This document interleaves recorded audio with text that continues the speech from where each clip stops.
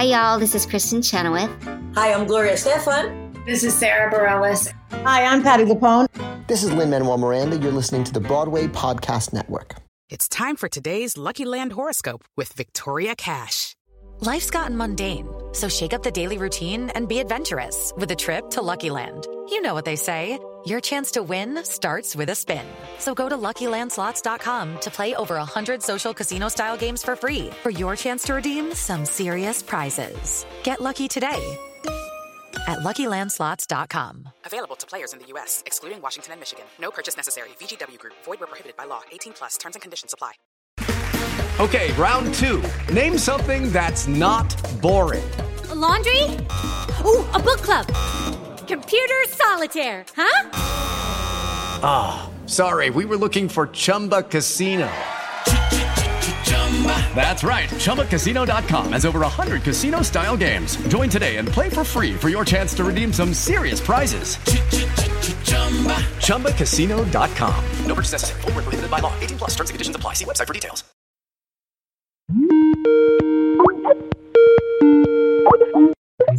Hello. Hiya. Hi. We don't have an interview, do we? No, but I am allowed to call you for non-Carrie related stuff. You know? Sorry, of course. How are you? I'm fine. How are you? I'm very well, thank you. I am recording this though because I'm interested.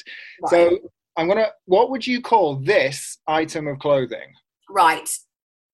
So just to clarify, that is an image from the Carrie the Musical programme. Yeah, sorry, it is, yeah. This is still okay. I would call it a unitard.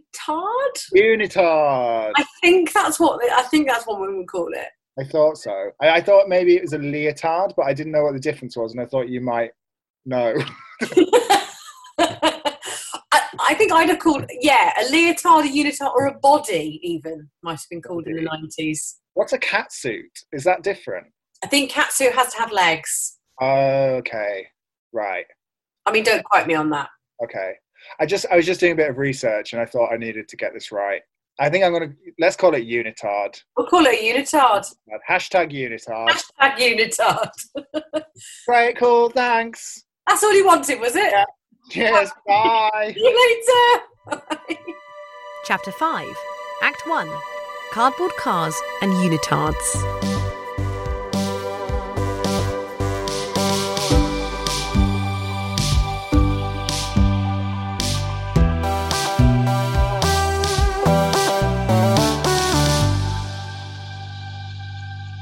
Welcome back to Out for Blood. I'm Chris. And I'm Holly. And this is our arguably too deep a dive into the weird and wacky world of Carrie the Musical, the prom queen of Broadway musical disasters. And we've both been on quite a ride, watching the Carrie car crash in full motion, not once, but twice, both in its first run at Stratford-upon-Avon, England, then once again on Broadway, when its lead producer saw the bad reviews, panicked, shut down the bank accounts and fled to Germany, where he lived happily ever after, producing Starlight Express, a musical about singing trains. It's a dramatic tale indeed, but there are plenty of other musical flops out there. Why are we sitting here spending hours of our lives talking about this one? It's a good question, and one that our friends, family and loved ones have been asking repeatedly for quite some time now.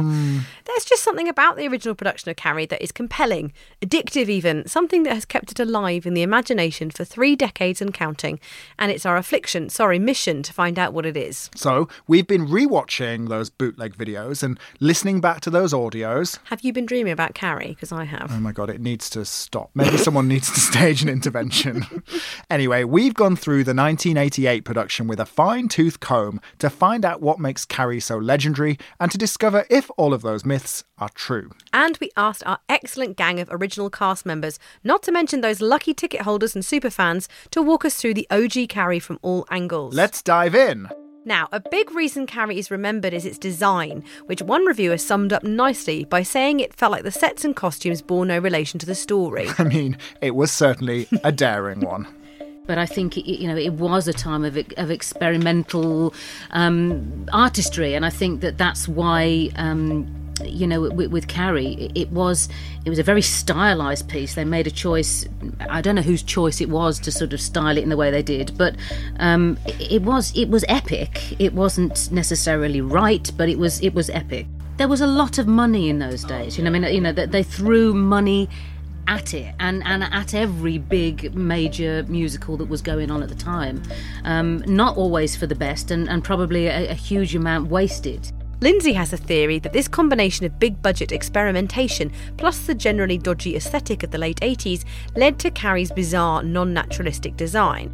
Fashion wasn't great at the time, and there was too much money being spent at the style of it to make it kind of wacky and weird, rather than actually bringing it down to the reality, which is really, a musical tragedy. It's a heartbreaking story, and it's Cinderella gone wrong, and it breaks hearts if done in the right vein. Let's tackle the ultimate Carrie urban legend. Rewind to Terry Hands' meeting with original producer Fran Weisler. Kenny recalls. When the original producer met Terry Hands, and it was a woman at the time, she said, I wanted to have a feeling of Grease, and Terry took that as being Grease the place, not Grease the musical. So he went away with this idea, thinking, this is brilliant, I shall go for the Greek look and the Greek chorus and all that stuff. And once you know that, you suddenly go, oh, it makes sense. I see exactly where he's coming from. Another variation of this myth is that it was Terry, with years of classical directing under his belt, who told choreographer Debbie Allen that he wanted the show to feel like Grease, meaning he'd approach it through the lens of ancient Greek theatre. But she went away and planned her choreography with a distinctly Grease the musical feel. Visions of leg warmers bumping and grinding and high kicks galore. Of course, we also know that the creative team had imagined their show, just like the movie, being set in the same world as other high school musicals like Grease, and of course Fame, which several of them had worked on. Joey and Suzanne from the ensemble. It makes perfect sense, because when you look at the show, the way the show written, it's this crass, adolescent sort of, very Grease-esque sort of take high school students, get in trouble, the prom, all that stuff. And then you had the way Terry Hands designed it and conceptualized it. We were all in white. The Greek costumes, the girls in. And it was all about white, black, and red. So it had this whole stylization of ancient Greece. Either way, someone misunderstood something about Grease. Yeah, that seems like that. Yeah. And it's true that Terry and Debbie didn't seem to be very good at communicating with each other. But surely at some point somebody would point out the confusion. Peter Michael Marino, who saw the show, asks the big question. And again, you have to go how do the producers not see any of these design sketches? This is what you do on the first rehearsal, is everyone has a show and tell of what the show's going to look and feel like. How did they not? Why did it take them so long to realize oh no, we didn't mean Greek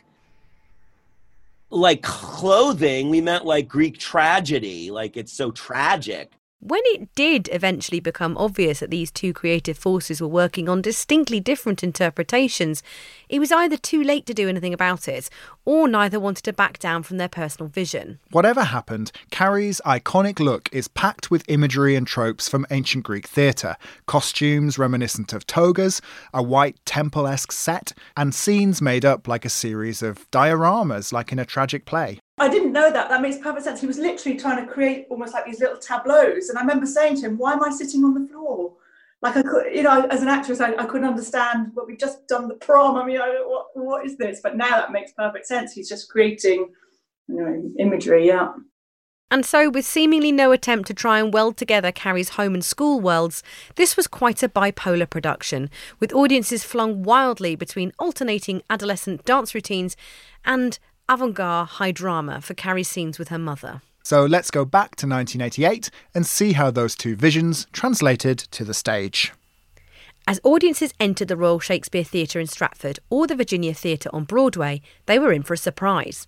The entire interior of the auditorium had been painted black. The house lights had a red hue, giving the space a tense and spooky vibe. The overture begins. Cleverly, it sounds quite grand and traditional, perhaps lulling the audience into a false sense of security. But after the first few opening notes... Boom! The entire house is plunged into darkness. Like that, like a switch. And people screamed. And I screamed because it was so effective. And all they did was turn off a light switch. But, you're used to, the house lights dimming. So I'd never seen anything like it. I mean, it was really simple, but... that's what it was. And then the pulsing part of the overture starts, and it just sounds great. And I just remember thinking, oh my God, this is going to be so wonderful. And the thing that was one of the best things about it is the show started with a really ominous, loud boom. And then in that same second, the lights all went out. There was no dimming of the lights. It was just went from the red environment, black walls of the theater to black. And I was like, whoa, that is so cool. I just like my mouth was open. I'm sitting there in the dark, listening to this overture with my mouth open going, this is Carrie the musical. I just was like, I can't believe it. I'm sitting right here. You know, I was really excited. Like, it was a surreal. I'll never forget it. And I have to tell you, I was hooked. Overture is a minute-long marathon of pulsing snippets from the score to come. As it ends, the curtain rises and that was it. It was over. My love affair.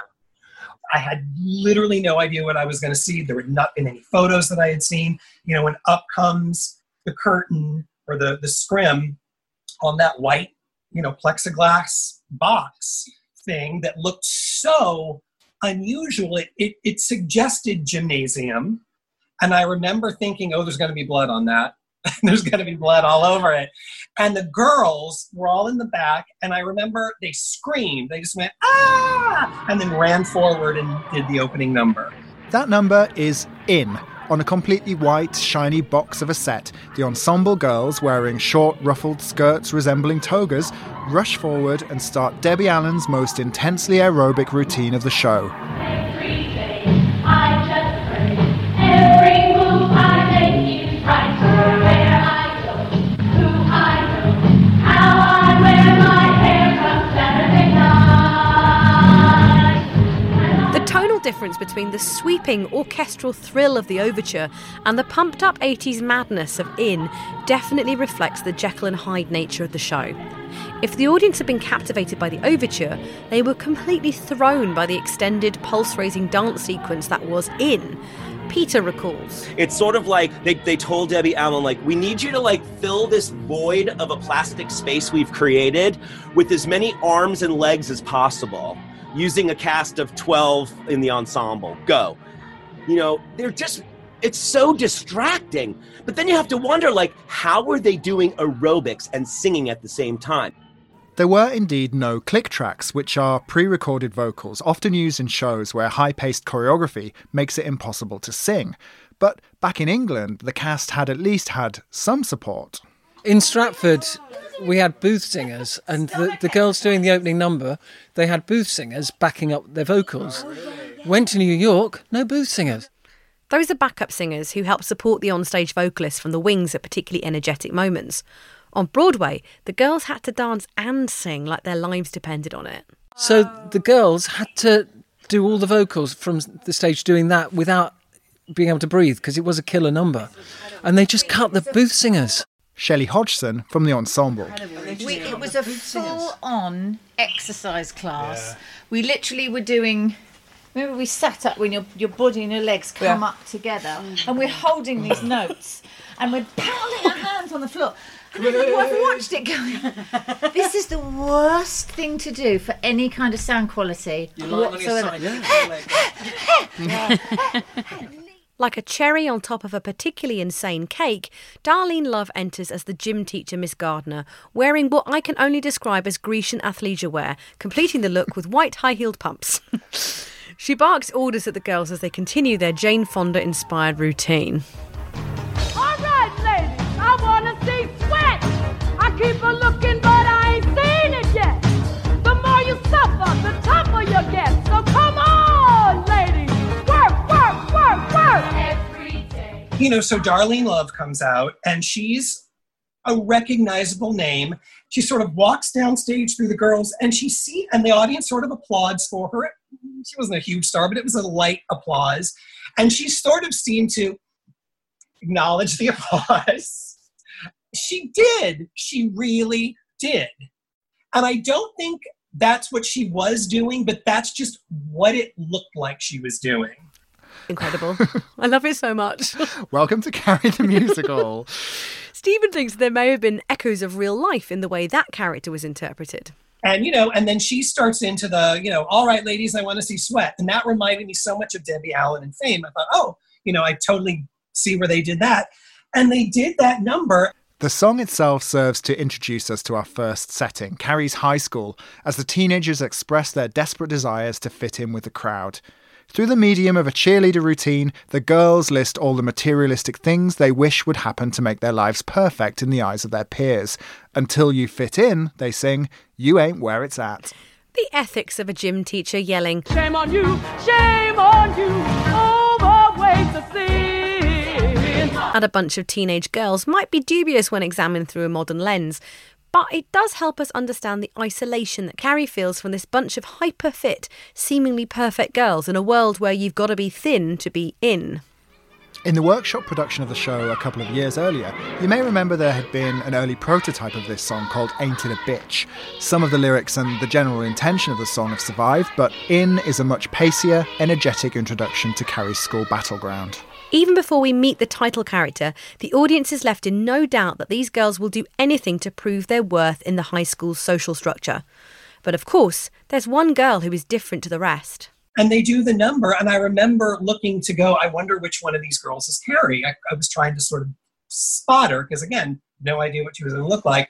And then late in the number, she wasn't on stage. You see one, like a door open in the very back of that plexiglass white box, and you see Lindsay Haitley sort of, slink out and just stand there. And she's wearing like a white button-down shirt. She doesn't look like the rest of them because they all had sort of like, trim. I think they had red trim and she didn't, or something like that, or they all look really sexy and she didn't.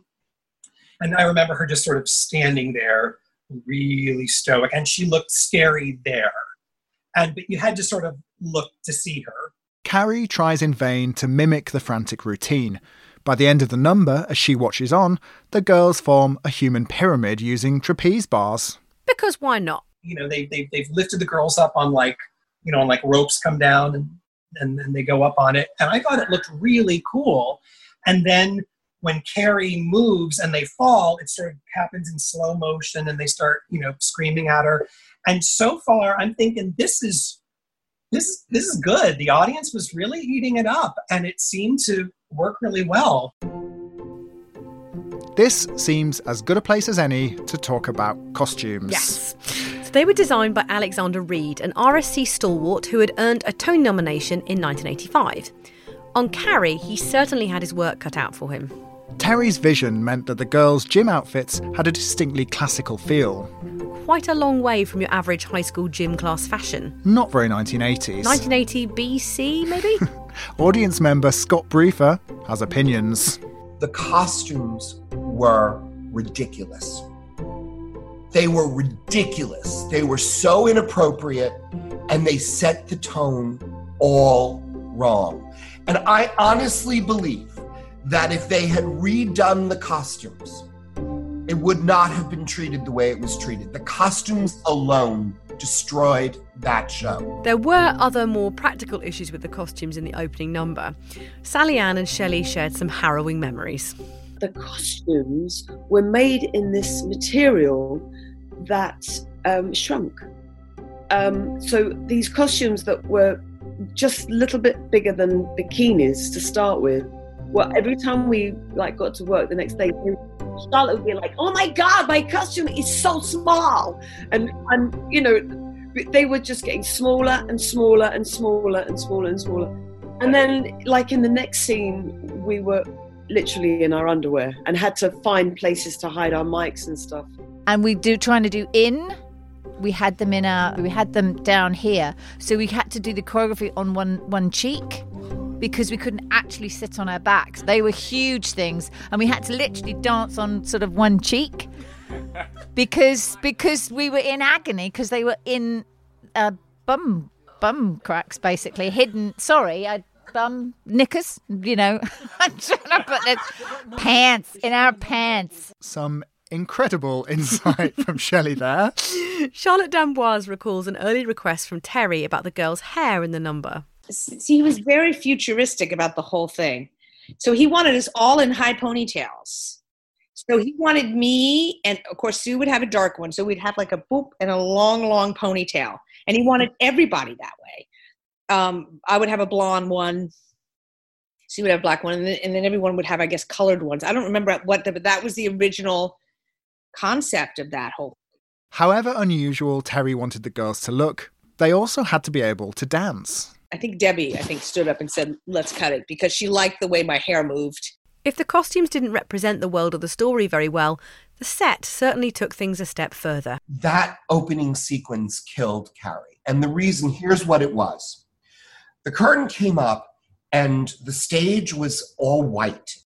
Designed by award-winning set designer Ralph Koltai, the action played out on a vast empty stage surrounded by shiny plexiglass-style panels which could rotate to be white, black or mirrored.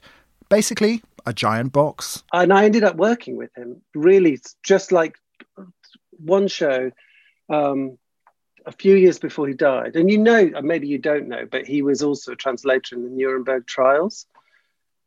I mean, he's like, his life is extraordinary. Peter McIntosh, now a successful set designer, was a student in 1988 and got to spend a week observing the Carrie technical rehearsals. So then you give this serious artist Carrie the musical after decades of, designing Shakespeare for the RSC, and it just didn't really gel. And I see it's an unbelievably clever piece of design. Really astonishingly clever. Some of it I still can't work out how they did it. It really was an incredibly complicated and clever set, and beautiful. I mean, just really beautiful to look at. And I mean, I'm sure some people listening to this who saw that may disagree with me, but as somebody who admires great set design, I mean, I'm not saying it was perfect for the show, but it was a handsome beast of a thing. It stayed with me. I mean, it is so vivid in my mind. I can't remember things I did last week, but I somehow can remember something that happened 20 years ago. Literally, the stage walls were these rotating doors that the actors and actresses could enter and exit from. But what we saw was a completely contained white space with a slightly plasticky sheen to it, which I thought was to protect it from the blood that was coming. I was like, wow, this still is good. Really, like, okay. Then out of the floor rose the shower sequence with these plexiglass translucent screens that the girls seemed to get undressed behind as if they were taking a shower and getting towels. And that was kind of okay too, sort of sexy and whatever, and kind of appropriate. The girls are going to take a shower, whatever. But again, it just felt like it was hyper-sex, and it was more a Las Vegas show than it was supposed to be a serious story about a young girl who's struggling with her identity and her sense of self. Peter observed the tech rehearsal for this scene and recalls one particularly harrowing moment with the shower set. I should just say that Carrie is incredibly close to my heart, because this experience, this learning experience of just sitting watching, incredibly talented theatre professionals, Debbie Allen and Terry Hands and Ralph Koltai, who in the end, just a couple of years before he died, I ended up working with, having the enormous privilege of working with. So I hugely respected all of these people's work. And it was a thrill to watch, but equally, one can't help being surprised when things go quite as wrong as sometimes they did in the tech of Carrie. The one thing that particularly springs to mind is the famous shower scene, a song called Dream On, which I think has subsequently been cut from the musical. A really amazing song, and I can still sing it, actually. It's such a lovely tune 20 years later. But maybe it's the trauma of the event that keeps it in my mind. But what happens in the show is that a very long, about as wide as the stage, wall of plastic doors comes out of the floor from a slot that can't have been more than 10 centimetres deep. So it's a very narrow slot that opened up in the floor, and out of it came these plastic, a row of plastic doors that were shower doors that pivoted in the middle, so they revolved as the girls came through them in the song. So this thing came out of the floor, the stage filled with smoke. All the girls came out in their underwear, strangely, and sang the song, and then Carrie had her moment and got to the end of the song. And I was sitting there thinking, God, that is so clever. And such a, what's brilliant about Ralph Colto's brain is he manages to distill images into, the perfect solution. And this was a really economic solution. This whole thing that filled the width of the stage came straight out the floor through a very tiny slot, doors revolved, brilliant. And I was sitting there thinking, well, that is so clever. And the really clever thing is that they're going to have to get all of those doors back in line before somebody presses the button for them to go back through the floor into the substage. And I just can't wait to see how that happens. And even before the thought had really finished formulating in my mind, somebody had pressed that button, the doors weren't back in line, and all you could hear was smashing plastic and fiberglass, and the whole thing buckled, and that was the end of the tech for that day. And I just thought, goodness, who am I to say? Did nobody think about that? I'm sure they did. I'm sure in that moment somebody just hit the button a little bit too soon, but it was, as it now seems, possibly symptomatic of things to come. Jesus, Carrie! What a loser! Thanks, Carrie. Wouldn't you her? What a mess! How she's dressed! Such a clod! Look at that guy! What a pretty stupid pain in the ass. Late for class. Everything she does is wrong. Just doesn't belong. Never has. Never will. In the movie, the famous shower scene is framed almost voyeuristically, filmed in slow motion through the steam. This makes Carrie's panic-stricken downfall almost more shocking. There are glimpses of nudity as the confident girls primp and preen themselves. In the show, though, things are a bit different. For a start, a believable shower scene on stage is not easy to do, especially on Broadway in the late 80s, when tastes were rather more reserved. And you see the shower doors, and they're sort of foggy, and the girls are in towels, and they're walking around them, but you can see their bra straps. And I remember thinking how dumb that was, thinking, couldn't they just take their bra straps down? You can see them in their underwear, like right under the towels. And I remember thinking, there has to have been a better way to do that, because it didn't look skillfully theatrical. It just looked like we had our underwear on the whole time in the shower. It was just so stupid. And anyone could have thought of a better way to do it. The cast were equally baffled. The shower scene.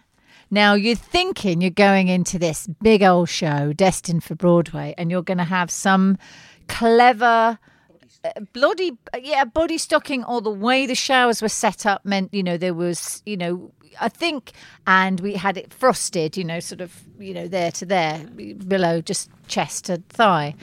And I think if we were all saying if it had been in a circle and we were enclosed, we'd probably have stripped off and, done the whole thing and beautifully lit and all the rest of it. Shut up.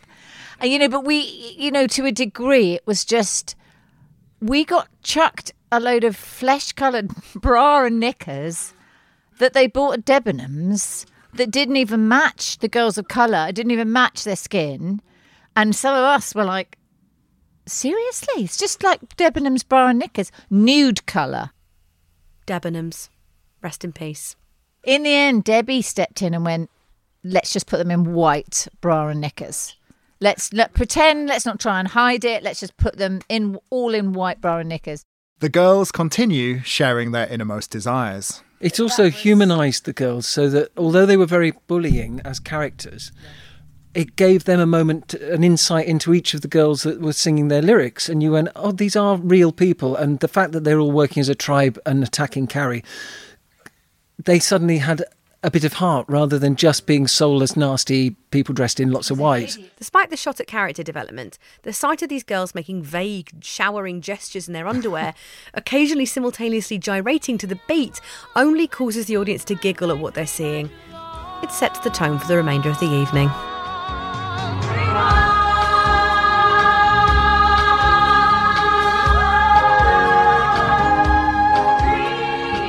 As the song begins to wrap up, it's interrupted by a piercing scream. And then when Carrie screams, you know, for the reasons that we all know, we sort of see her in shadow, that's when the scrim goes up. And now you can finally see everything clearer, and that scene continues to play out. Carrie, pushing her way through the girls, has noticed her first period and thinks she's dying. Naturally, the girls see their opportunity to attack. They whoop with delight and taunt Carrie, tossing her violently around the stage. The cast remember it being quite disturbing. There was no acting required. There really wasn't. I can genuinely say that my whole experience of Carrie was just based on instinct and reaction. You know, I just reacted to whatever was given me because it was very unpleasant. It just wasn't very nice. It was a hideous scene to do because we've all been there. I mean, it was hideous. It was hideous. But as a 17-year-old who is still growing and learning, I think actually it was actually quite quite a just a sort of traumatic. You know, I was playing the part and feeling the part. As in the novel and the movie, Carrie's period and subsequent panic attack triggers the onset of telekinetic powers, and a slap from Miss Gardner causes a light bulb in the changing room to shatter. And then the lightning or the light bulb that's supposed to break, I think on first preview it worked, and you saw it pop, and there was like a little sparkle effect, like from fireworks sort of, and it looked really cool. I don't think it worked again until opening night when I saw it, the two more previews and then opening night. And here's where one of the show's greatest flaws is exposed. Without prior knowledge of the source material and with special effects that may or may not work on any given night, there were very few hints as to Carrie's special power. As Miss Gardner comforts Carrie and sends the other girls away, we move to our next scene. In the Stratford production, this was a short song called Her Mother Should Have Told Her, in which Chris and Sue, admonished by the teacher, have their first spat about their treatment of Carrie, and the audience understands Sue's desire for redemption. By Broadway, this had been cut and the lyrics inserted into the spoken script, although weirdly the song is briefly reinstated in the third preview. Stephen Dolgenoff saw that performance. And I remember thinking how dull it was. It was just sort of like, what are they talking about? But it was telling you plot. But I saw maybe the fourth preview. That was all gone, as was anything that was even close to dialogue. It's a reminder that this show was constantly in flux, and Terry Hands was trimming anything which caused the show, in his eyes, to slow down. Remember, despite the lengthy run in England, rehearsals were still ongoing as the Broadway previews progressed. In fact, by the time it got to opening night on Broadway, it sounded very different to its Stratford descendant. The show's orchestrations, that's the way that instruments are arranged in each song, had been redone by Harold Wheeler, who had worked on numerous Broadway hits including Dreamgirls. Some of the 80s synth sounds from earlier performances were toned down, and the show sounds much rockier by opening night. And it's interesting that for the 2012 revamp of the show, those first 10 minutes changed substantially. In is completely reworked and Dream On is gone. We'll be looking at the revival in more detail, but it's clear that the creative team had learned lessons from the 1988 opening, and they wanted to set a whole different set of expectations in the new version of the story. The echoing chants of Scary White from the Bullies are interrupted by a cry from Carrie. That's not my name.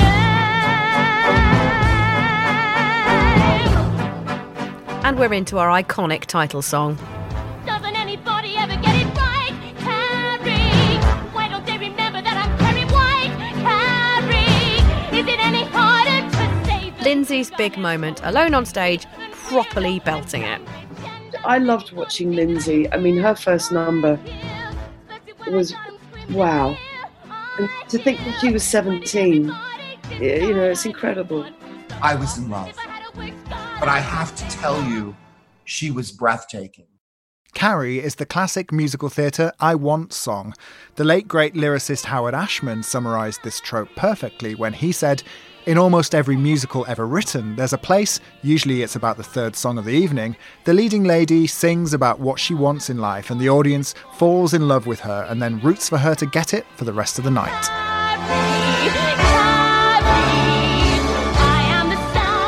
It also brings the first big disjunction in style.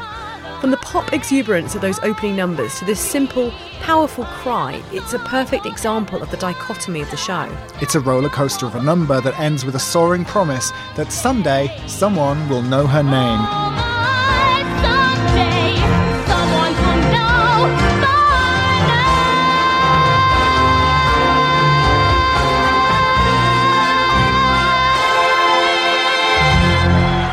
This number stops the show, and the applause for Lindsay goes on for a minute or more at each performance. Her performance as Carrie is unanimously talked about as one of the high points of the show, and probably what saved it from being completely consigned to the theatrical dumpster. Right, next up, there is a pretty stilted scene in which the boys mock Carrie and ask who's taking her to the prom. We meet Tommy Ross, Sue's boyfriend, and he checks she's okay. He's a very nice boy. And this is pretty much the only interaction he has with Carrie for some time, which is important to note. And then the set transforms into a simple representation of Carrie's home, a wooden deck and wall, a trapdoor and a single chair. And this is the infamous moment Barbara Cook was left terrified when it malfunctioned on opening night in Stratford and almost clunked her on the head. Despite its simple appearance, the set was extremely complex and prone to misbehaving. In fact, it seems that this particular scene change would regularly go wrong. So we go to Carrie's house, and it's that beautiful piece that sort of slides on, but it's going really slow, as if something's not quite right. So it's just sort of stuck there, and it's sort of like a door that opens like this that's going to reveal Betty Buckley. So it's going really slow, and it looks like something's not quite right, and you're thinking, oh God, are they going to stop the show? But they don't. It finally goes, and it goes up, and Betty Buckley's there, and she gets a big hand, and she sings her prayer song, and that's all beautiful, and Carrie comes home, and they have their big and Eve Was Weak scene. At the first Broadway performance, Betty's entrance gets a minute-long round of applause. The song she sings is called Open Your Heart. Carrie joins in, and we understand their close bond and religious devotion. This is a million miles away from Carrie's experience at school, so things don't go well when Carrie tells her mother about the shower incident. Oh no. Tension mounts as she yells some Bible verses. Go to the cellar and pray, woman! Pray to heaven for your wicked soul! The raven came to play and launches into And Eve Was Weak, where we meet the real Margaret White. And lust was how the sin began, the sin was man. Don't understand. No. The sin was man. God has seen your sinning, just beginning. Pray for your salvation from damnation. He will burn. Again, it's one of the most well-regarded moments of the show, particularly when Betty Buckley stepped up into the role on Broadway, where Barbara Cook was relatively static until she carefully bundled Carrie into the cellar to pray, singing the song more like an angry hymn.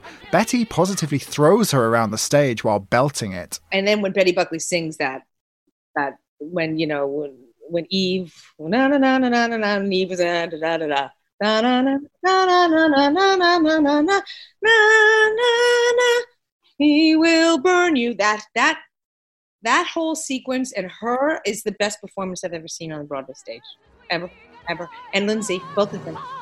And Lindsay was incredible. Cleanse and purify with the fire and the power and the glory forever and ever and ever.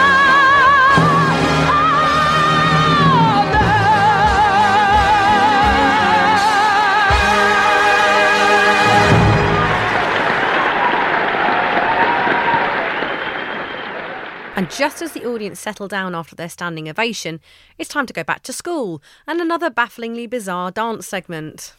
Potentially one of the most poorly thought out parts of the show. Hotly contested. Ladies and gentlemen, welcome to Don't Waste the Moon. After this short break. It is Ryan here, and I have a question for you. What do you do when you win?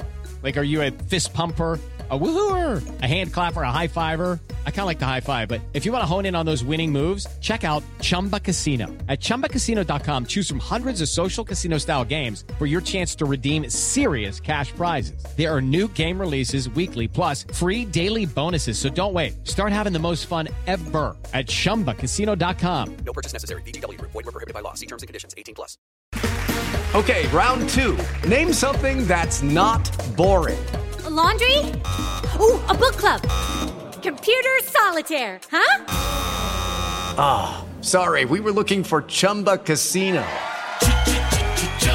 That's right, ChumbaCasino.com has over 100 casino-style games. Join today and play for free for your chance to redeem some serious prizes.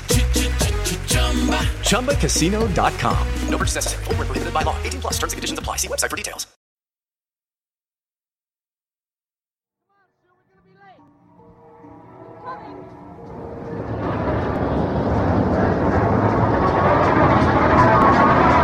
Okay, so we cut away from Carrie, now locked in a cellar and praying for salvation, to somewhere called the drive-in. Oh my God. In the darkness, several sets of car headlights beam out into the audience, and 3 rows of shaky-looking car cutouts roll on from each side of the stage. It feels doubtful that any of the $8 million investment was spent on these. In each wobbly car, there's a pair of ensemble members. Okay, this is definitely like Grease. Yeah, I mean, if You're the One That I Want is set in some kind of hellish alternative dimension, it's very like Grease. Ken Mandelbaum's Not Since Carrie book sums things up nicely. When the cardboard cars arrive, doubts about director Terry Hands' control of the evening's tone become exacerbated.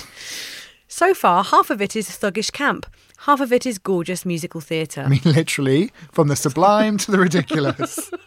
This scene change would also often malfunction, with stagehands having to manually push the cars on stage as the bemused cast sat waiting to hit their marks, causing yet more waves of laughter to ripple through the audience. Sue and Tommy emerge from their cardboard convertible, bopping up and down to the tune as they politely argue. Sue explains she's stressed out about the Carrie situation. I'd rather be alone. I still got homework and it's 10 o'clock. Oh, great. It's late. Now, wait. Various other couples join in, nagging each other for not doing things that the other one wants. Basically, the overtone is sexual favours and flimsy 2D cars, right? Don't Waste the Moon had some fantastic lyrics. They used to make me, I'd just go, this is so rude. There are lots of references to lending a hand, and at one point Chris bizarrely accuses Billy of being the victim of an active gland. An active gland? Fucking hell. Oh, don't, baby, don't waste the moon and the stars. Is it something I did? Most of the cast are dressed in what looks like white shell suits. Chris and Billy are in red and black because evil, obviously. Carrie is on Chris's mind too, but Billy is over it. Goddamn Scary White! Who in the hell is Terry White? You don't hear Fun fact, on opening night, Gene Anthony Ray changed the line to... Who the fuck is Scary White? There is an amazing video online which we'll post that shows Debbie Allen rehearsing the cast for this number. There's a dance break where she lets them come up with some movements. Joey hadn't seen that video until recently. Debbie doing each couple at a time, and everyone commenting about it, and then doing the prom dance. And there was a couple of other videos, but we didn't see all of them. But it's remarkable that the evidence exists. Debbie goes 5, 6, 7, 8 and counts people in, and then yeah, I was not a choreographer. That wasn't what I thought I was there to do, and I could do it now, but then don't tell me to improvise. I just do pliés. That's not my thing. And so to be counted in and told to do something, I was like, oh, God, shit. We were young. And she's like, right, you've got 6 counts of 8, choreograph something. And then you had to show her with everyone else watching it. And she'd literally go, and we had to choreograph it ourselves, yeah. Michelle DeVernay remembers one of Debbie's more intense methods of drilling the cast with their routines. They'd have people dancing to cover, mirror people. So you've got... Gene Anthony Ray and people doing their parts, and then all of a sudden she'd say, pull David Dans or someone up, stand behind Gene and do exactly what he's doing. And this is when maybe Gene was messing up, or he was being a bit of a diva, or he was tired.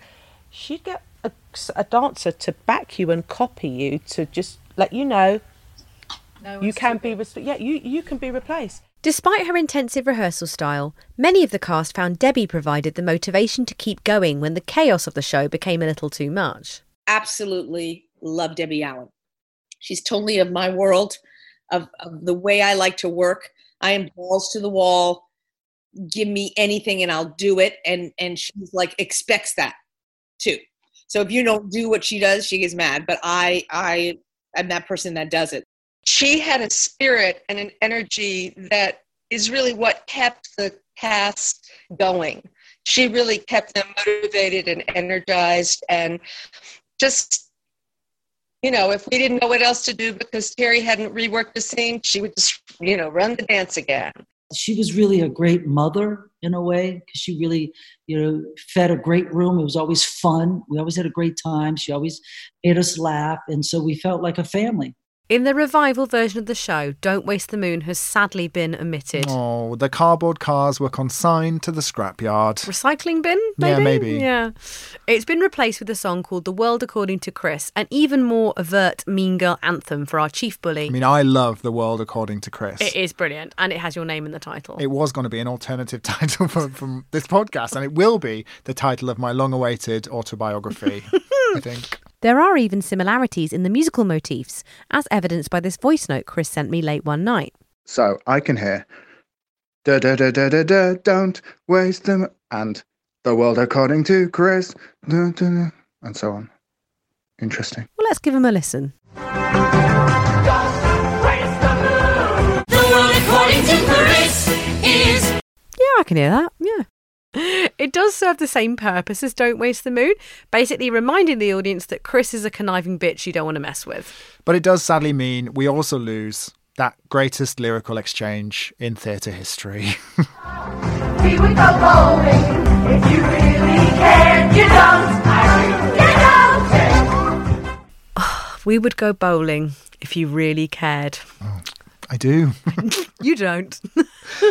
Before we move on, a nice story from ensemble member Suzanne Thomas, whose life was changed thanks to her time in those cardboard cars. There was a stagehand called David, and when we'd be sat in the car in the wings for ages. I don't know, I can't remember the technical reason why we were sat in the car so long, but we were. And he was going around chatting up all the girls and giving them all gum, and I wasn't having any of it. Anyway, cut to the long and short, it turned, so because I was the only girl that wasn't interested, at the warm-up every day, he would come and find me doing my ballet bar on stage and try and chat me up. And finally, he said, he was sailing the Atlantic. Well, I sail. So I was like super excited about that. So he got my ear and then said, well, we need a cook and crew to cross the Atlantic, me and these 5 guys. Do you want to come? And I said, well, I can't because I'm obviously in the show, you idiot, you know. And the next day we got notice that the show was closing, and so I went and spoke to him, and then the next day after that, on Monday, I went to meet the captain of the boat, and then after Clary closed, I sailed the Atlantic on that boat. Don't waste the moon, now that the night is ours. Oh, don't, baby, don't waste the moon and stars. Don't waste the moon, now that the night is ours.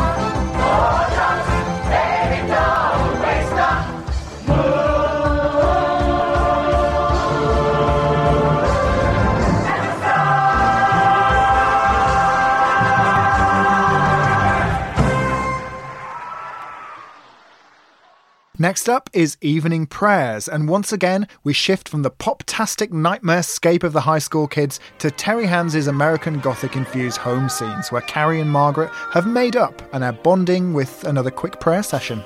That's what me and my mum do. Keeping the stagehands busy with set changes, we move back to the gym for a quick scene in which the girls are forced to apologise to Carrie, and Sue and Chris cement the end of their friendship.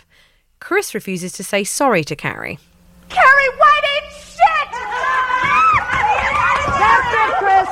You're out on the ground! What the hell did you say? You heard me. The ultimate punishment. Chris refuses to say sorry to Carrie, and Miss Gardner bans her from the prom. Worth mentioning that in the revival there are a couple of new songs here. Dreamer in Disguise is a slightly cheesy number from Tommy in which he reads out a poem in class, causing Carrie to swoon over him. We mentioned this earlier, but it appeared in the 1986 workshop of Carrie, so it took 26 years before this song made it to the stage.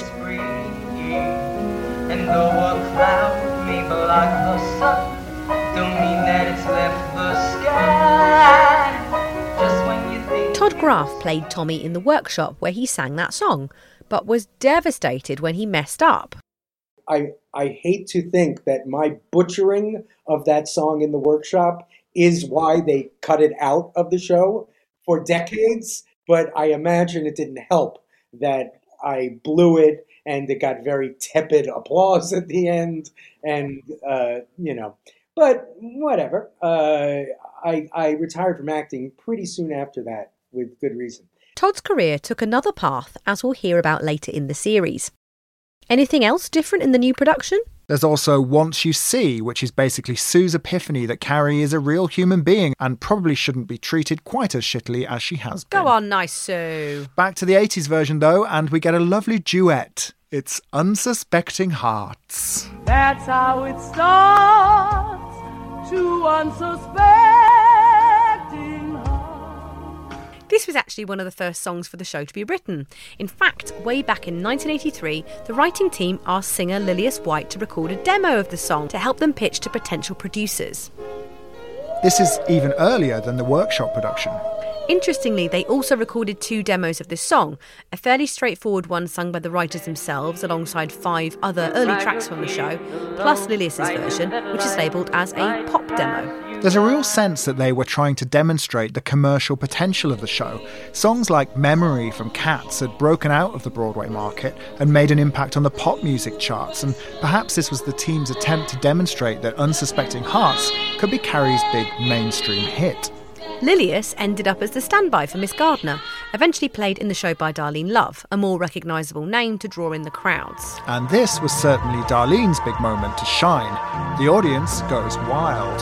Carrie is won over by Miss G's promise of romance and reassured that she too could be invited to the prom someday. Which leads us to...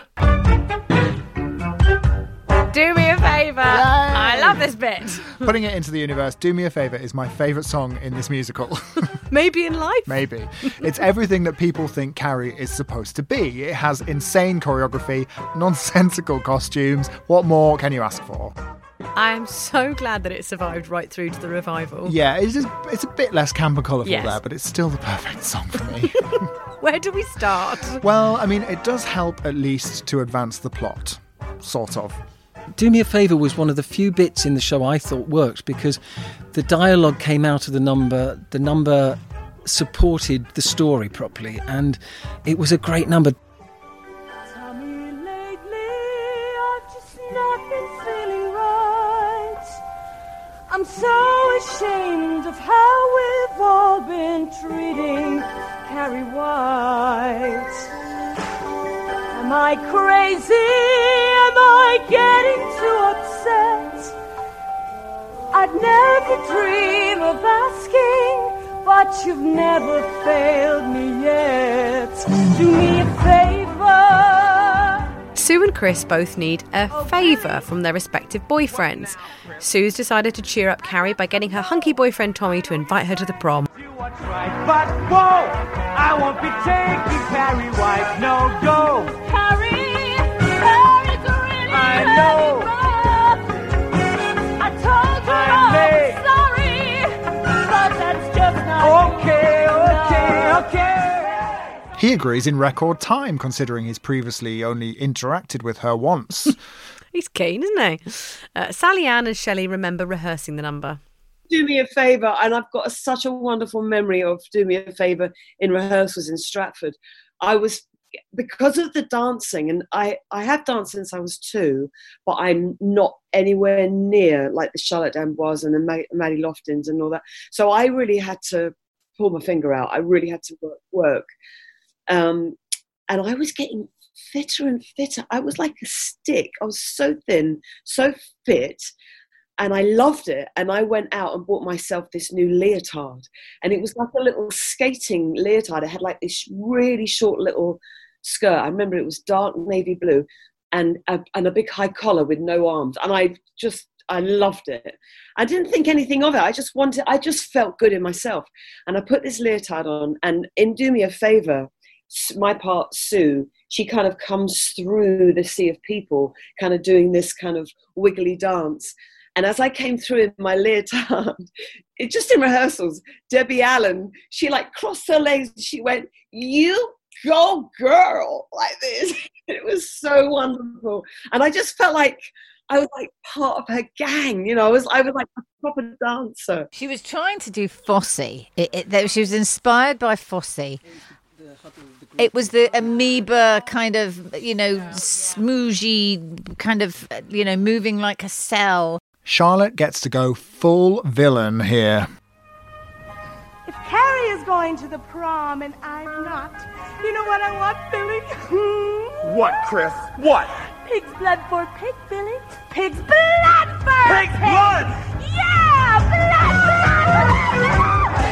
I loved, my favorite number of mine would be Do Me a Favor. Because I didn't have to dance that hard. And I could be sexy. And I loved the way it sounded. I loved the music on that and how it all came together. And I loved working with Sally and the whole thing. I loved the group effort on that. Lindsay would watch the number from the wings. I thought it was brilliant. I thought everything was brilliant. I was like, this is amazing. Look at them. They're so amazing. I just looked at everything like, my God, everyone is brilliant. Thanks to that misbehaving set, things didn't always go to plan. This multi-million-pound set with these big spinning doors on the sides that were supposed to open as we approached them didn't work from tech onwards, and we used to have to give them a good shove to get on and off the stage. And it was like, you've spent $1 million on this and now we're having to just walk to the edge and go shove, now we can exit. And that was the kind of thing that really let it down, because if they had done that at the most perfect moment as you were exiting, it might have looked really slick and amazing. But as it was, the chorus would get to the edge, give it a shove, and off they go. I think one of the funniest things that has ever happened to me on stage was with Paul Gingell. There's the scene where I say to Tommy, can you take Carrie to the prom? And eventually, in the scene, I convince him to take her. And he says, all right, I'll do it for you. And then I'm left on stage to sing what at the time was White Star. Anyway, he turns up stage and he leaves. And he goes to the back and he is like feeling around and he can't find the door to get out. And because it's a push, you just had to push in this certain place and you would sort of spin out and off stage. And he was going up. No, it was the biggest laugh that Carrie ever got. It was fantastic. Oh my goodness. And then I had to sing my ballad. Oh, brilliant. It's so good. If that wasn't enough to set the audience off, Do Me a Favour also has one of Carrie the Musical's most iconic costume choices. #unitards. Colour-coded unitards. It was just hilarious. All these people in, color-coded unitards. Like, who wears that? It's like, and the ingenue girl is wearing a baby pink unitard, and the devilish girl is wearing a red one, and it's like, oh, come on! What teenage group do you know that wears unitards to go to school? Color-coded, just in case we missed who were the good guys and who were the bad guys. Costume-wise, we have to talk about the unitards, which, my husband is very grateful for that unitard. I wish I still had it. I was going to say, where is it? I don't know. I've got a huge picture, like it's huge. It's like about 5 foot tall. I think it must have been from the front of house of somewhere, of me in this pink unitard. It's in my house in London. Does Charlotte still have the iconic red one? I don't, but goddamn, I wish I did. I could shoot myself. Oh, at one point I did get my last costume, and I think I gave it away, and I should have given it to the Actors Fund, or because it would have sold like crazy. I had my last. At the end, I come out and bow. I think I had the white one. I had a white mini skirt and high boots and a mini top. I had a great jacket costume, really white, really fabulous. I should have kept that. I don't know I think I gave it away at some point. Chris. Yeah? Would you purchase Nasty Chris's Nasty Unitard? I would almost certainly have it framed upon my wall before you can say Carrie White eats shit. Anyway, this is all important symbolism. Oh, yeah, symbolism. Is the bad girl is in red, Yes. the good girl's in pink. Is everyone following? There's a kick line at one point. Of course there is. Back in the theatre, the audience is eating this up.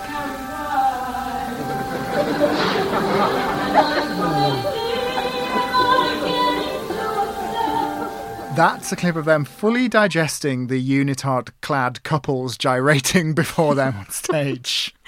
Anyway, somewhere amongst all this mayhem, Carrie has reluctantly agreed to go to the prom with Tommy. And once the rest of the cast have gently felt their way off stage, back on Earth, Carrie returns home to tell her mother. Boy named Tommy Ross, Carrietta.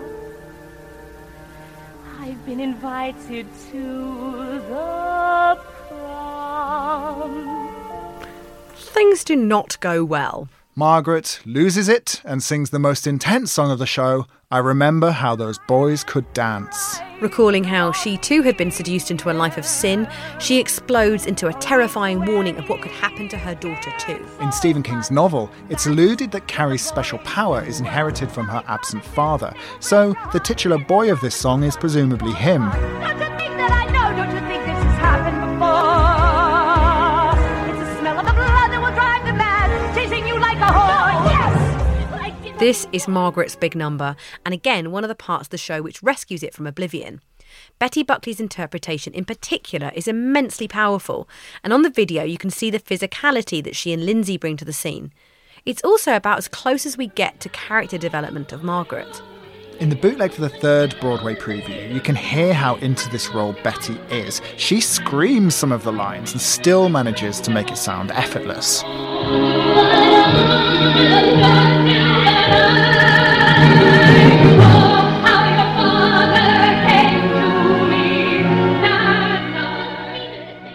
Compare that to Barbara Cook's interpretation, which is sung at a much slower tempo. And this boy's like the rest, and they're all like the servants who fall. Only thine eyes that bear to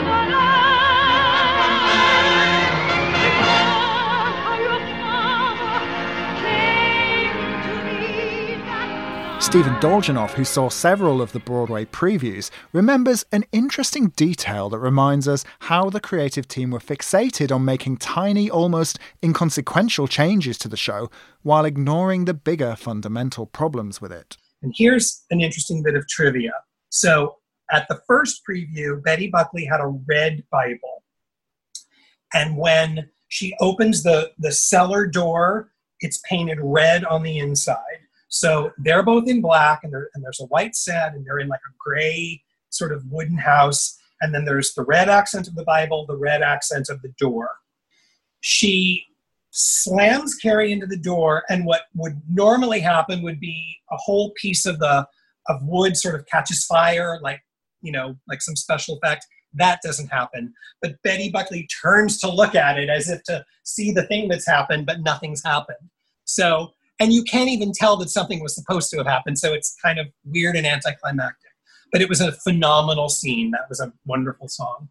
And, to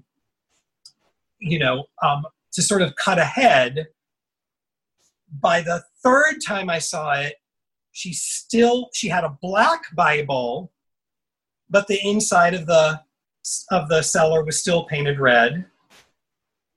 That was the second time. The third time I saw it, black Bible. The cellar has now been painted black, but very poorly. It looked like they had painted it right before you could still see the red shining through. And by the opening night, this time at opening night, I'm sitting far away, but you can see black Bible and beautifully painted black cellar. So, these were the things that they were worried about. Like, what color should the Bible be? We've got to paint that cellar door.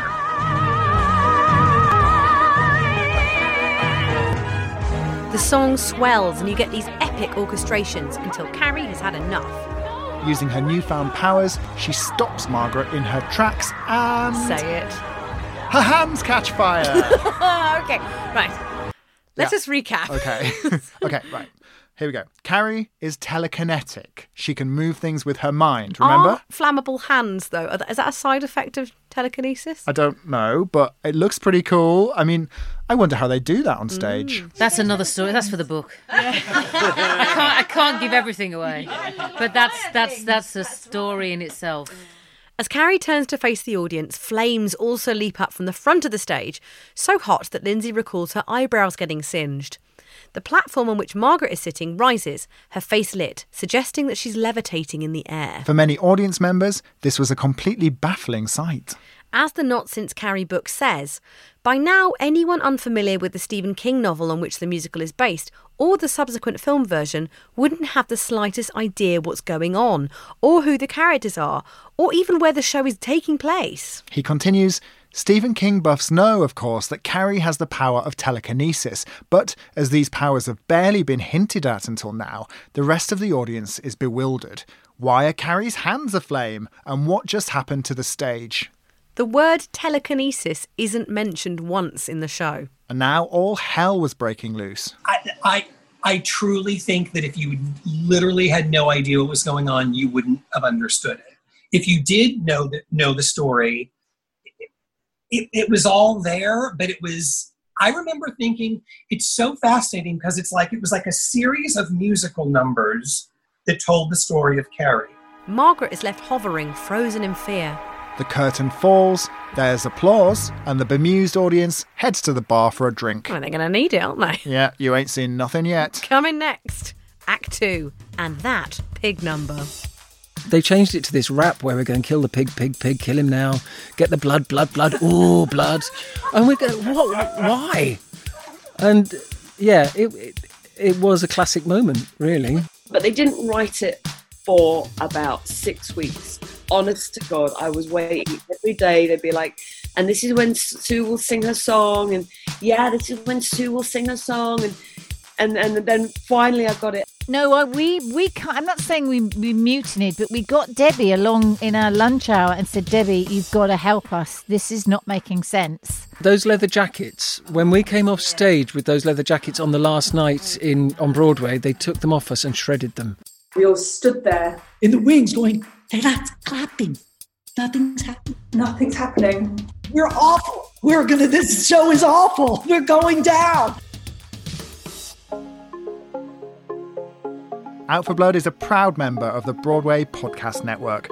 For more information about us and the podcast, please visit us online at bpn.fm/outforblood. If you enjoyed Out for Blood, do us a favour and leave us a review on Spotify, Apple Podcasts, or wherever you downloaded from, and don't forget to subscribe. Head to our socials where we've been posting loads of photos from the show so you can see those sexy unitards with your very own eyes. Find us at Out for Blood Podcast on Instagram and Facebook, and Out for Blood Pod on Twitter. Out for Blood was hosted and produced by me, Holly Morgan. Sorry, I don't know why I laughed at your name.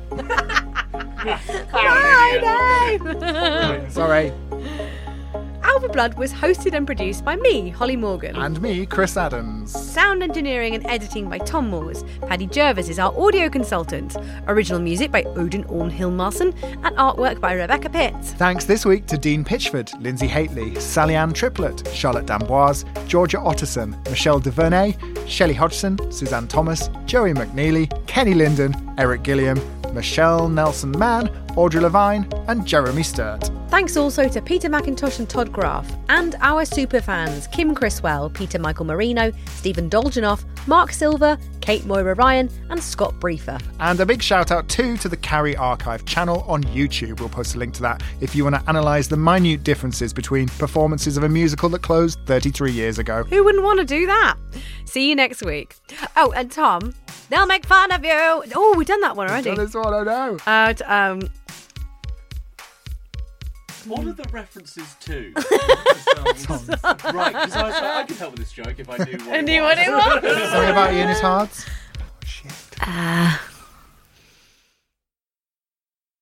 Hey, it's Leslie Odom Jr. here on the Broadway Podcast Network to tell you about the Rise Theater Directory, a program of Maestro Music. Rise is a national online resource designed to connect and empower backstage and administrative and creative theater professionals from underrepresented backgrounds.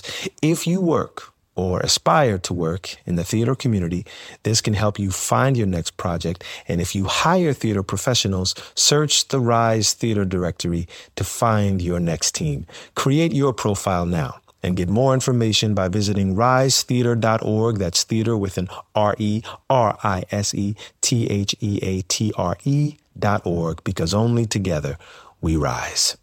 Hello, it is Ryan, and we could all use an extra bright spot in our day, couldn't we? Just to make up for things like sitting in traffic, doing the dishes, counting your steps, you know, all the mundane stuff. That is why I'm such a big fan of Chumba Casino. Chumba Casino has all your favorite social casino-style games that you can play for free anytime, anywhere with daily bonuses. That should brighten your day a little.